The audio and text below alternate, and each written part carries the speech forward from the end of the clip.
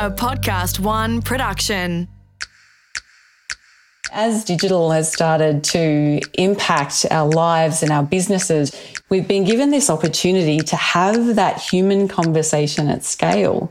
So gone are the days where we have to do market research once a year. We can actually sit in the conversation with our customer every single day. And that's true customer intimacy or customer connection.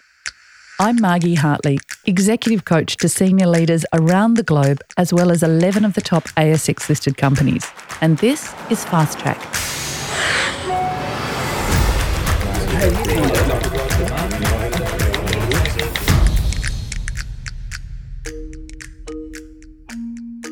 We all know that the workplace, whether government, private or corporate, can get lost in their own messaging. Things like, we are a purpose-led organisation. Or, most recently, the customer is at the heart of everything we do. This is an excellent sentiment, and I'm not downplaying this goal and ambition. But what does having the customer at the heart really mean? What does it look like? And who is really doing this? I know when my insurance company decided to go digital a number of years ago, my experience wasn't at all customer-led or a positive experience for me. The sentiment was spot on from their head office and their intention was fantastic, but something went wrong along the way. To unpick this curiosity called customer connection is Jane Peacock. Jane is a passionate advocate of customers. She is a Chief Digital Officer for Hire, and her business, Partners in Digital, help to build strong digital brands for their clients. She's worked in digital for the last 20 years and has formed strong views on what it really means to be customer-led, customer-centric and customer-focused. Jane, I've had so many poor customer experiences. I was actually facilitating a leadership team recently and I told them that if they could solve the problem of the customer, they might rule the world. Their big problem was that they thought looking after the customer was selling things to them. Don't customers just want to be looked after? Oh, absolutely. And I think it's I've worked with and for organisations like that, Margie, and there'll often be a poster on the wall that says customer centricity or the customer is always right. And often when you dig into it, they're not looking at the customer or sitting in the shoes of that customer to really understand the experience from their perspective. They understand the experience from their own perspective. And if we genuinely want to deliver on this promise of customer centricity or caring about our customer, we need to know who they are. We need to know what they think of us, how they feel about us currently, where potentially we are not delivering as well. And I think that can be quite a scary conversation to have for a lot of organisations, because the answer can often be, well, I don't like your products or services, or I'm not happy with you, or I don't actually like dealing with you. So I think there's a lot of fear around that kind of conversation. Okay, so you're an expert in this area. How did you become passionate about customer connection? I think I started my journey, I was really lucky to get a job working for Bait Saatchi in South Korea. So this is 20 years ago. And I had to start on this journey we were launching a campaign for Pampers. So Procter & Gamble were launching a Pampers line in South Korea. And obviously I'm not Korean. I spoke Korean, but I'm not Korean. And I'm also, at the time, I'm not a mother. And so my journey to understand that customer started with understanding the market research. And I felt like it was quite dehumanizing. I couldn't understand the human being as I'm reading the market research. And then even as I sat in on focus groups, because you do those sort of old school kind of have customers sitting around the table and you'd start to understand the customer. And I felt that I still wasn't really understanding who this person was. And so then I would go out and my way of operating at the time was to go out and find 10 mums, so 10 young mums at the time, and have a conversation. And I used to find that I could get so much deeper into really understanding who they were because I could understand the person by name. So I started to really build a human picture of that customer. And so I could stand in their shoes and really start to connect with them as human beings. And, as digital has started to impact our lives and our businesses over the past 20 years, we've been given this opportunity to have that human conversation at scale. So when you think of social media, we've got this opportunity to have a two-way conversation. So gone are the days where we have to do market research once a year or focus groups once a year. We can actually sit in the conversation with our customer every single day to really check in and say, how are you going? What's going on with you? How are you feeling? And that's true customer intimacy or customer connection, is being able to sit on the virtual couch with my customer and have a conversation. And how powerful is that when you can start to understand what their needs are from their perspective, not from our perspective as business owners and leaders, because often it's very different.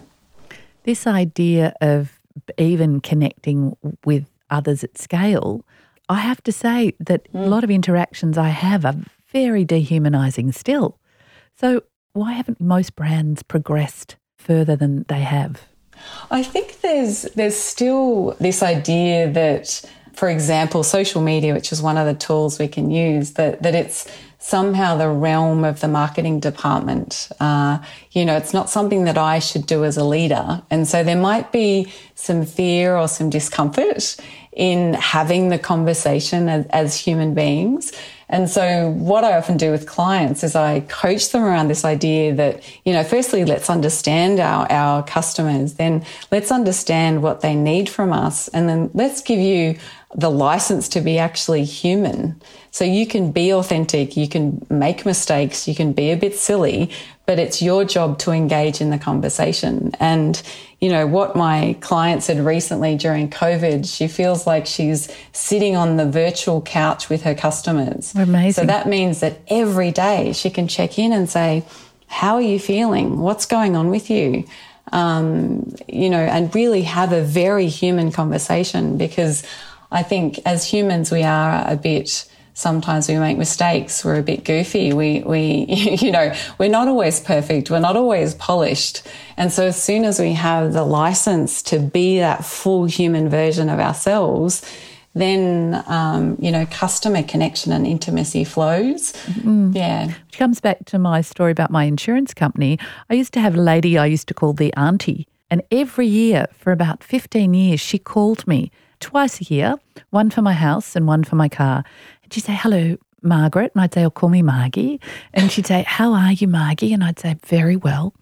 Now, is this a good time? I'd say, yes, it is. It's fine. And then she'd take me through a really stepped conversation. She didn't just land me with, this is how much it's going to cost. What do you need to do? And I called her the auntie. Yeah. And one year, the car insurance went to a whole online experience. And I missed ticking a box that said my 18-year-old daughter was now driving my car. And someone hit her and drove off, and I had to pay $3,000. Mm. And at that point, I felt incredibly resentful that actually I'd been lulled into this experience with an auntie on the phone. Yeah. And then now it was my fault for not ticking a box that I didn't see the first time I did it. And they were unforgiving. And I changed insurance companies after almost 20 years. So that for me is an example of actually the really good intention from head office and really poor execution. And I think that's pretty common. Do you? I do. And, I think we all have experiences like that,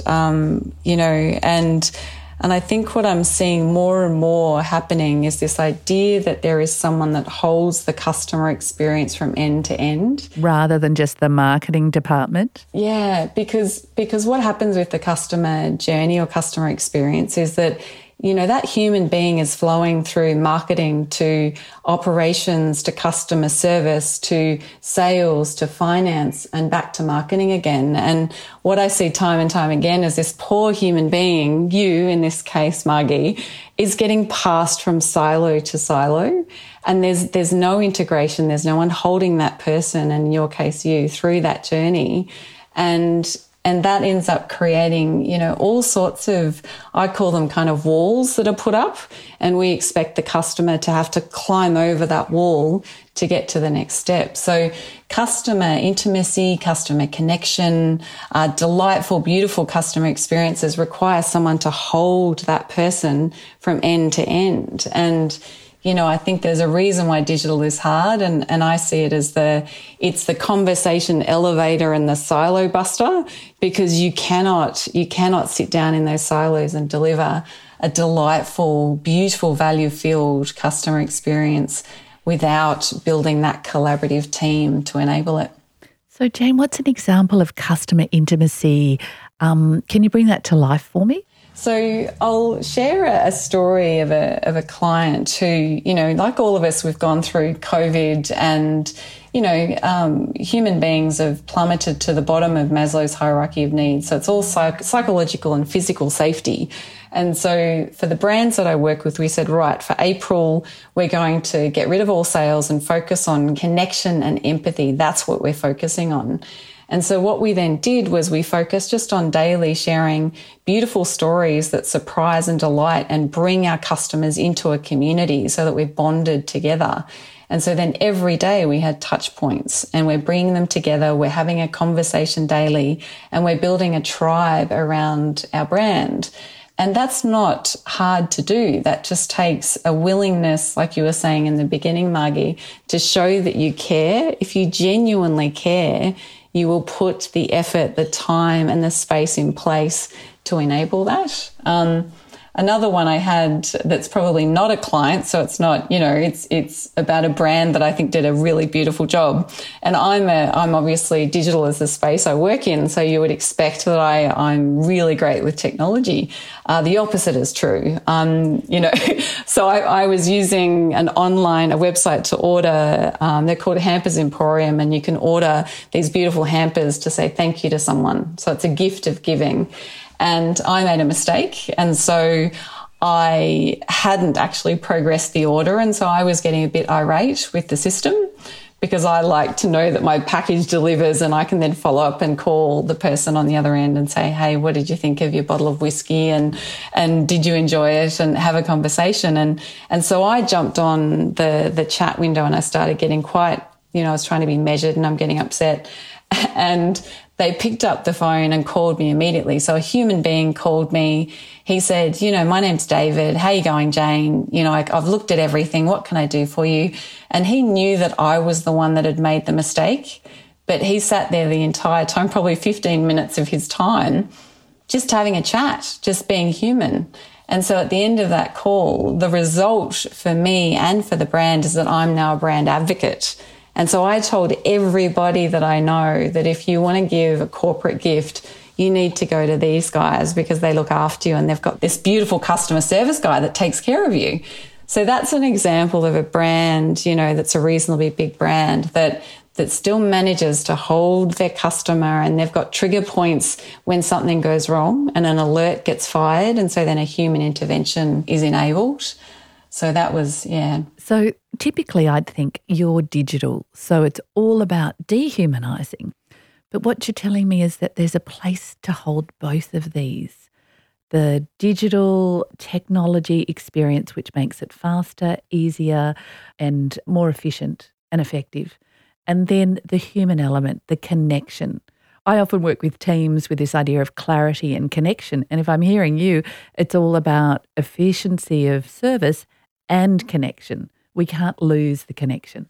Oh, Margie, I think digital is one of those things that is so misunderstood. And so when we go into a client, we define it as the human experience of technology. Your staff use it to communicate your value, and your customers travel through it to access that value.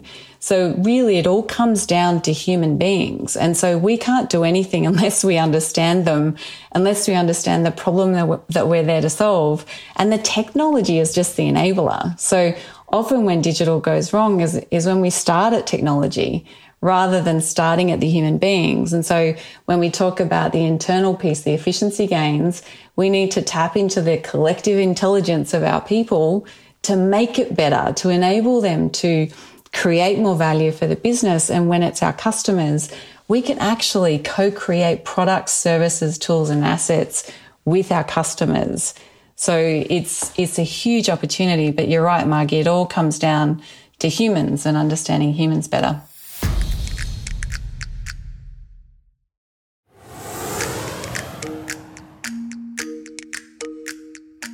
Let's talk about selling and even selling through COVID. It felt wrong, and you mentioned before that you were adding value. I didn't sell anything to my customers over at that period of time. It felt wrong because it was about human connection. How do you get a customer connection during a time like a pandemic or a COVID when you've actually got a bottom line and you need to do your cash flow? How do people approach the customer?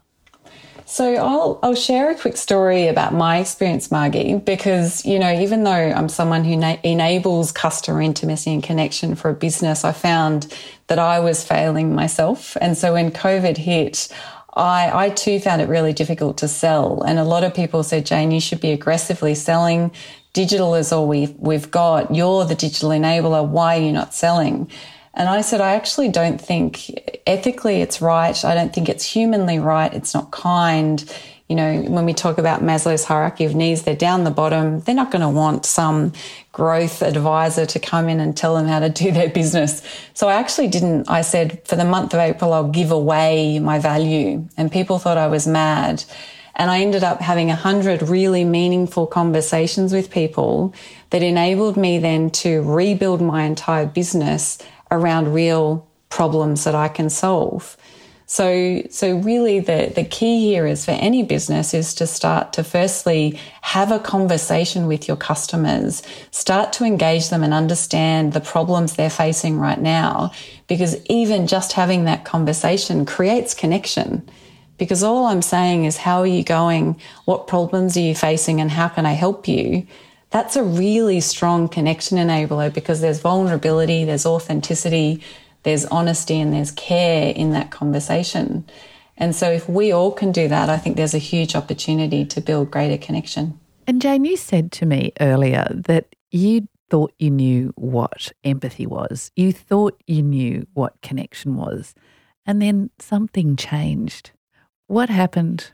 I think I made the mistake that I thought empathy is kindness, but empathy is actually being able to sit in the shoes of somebody else.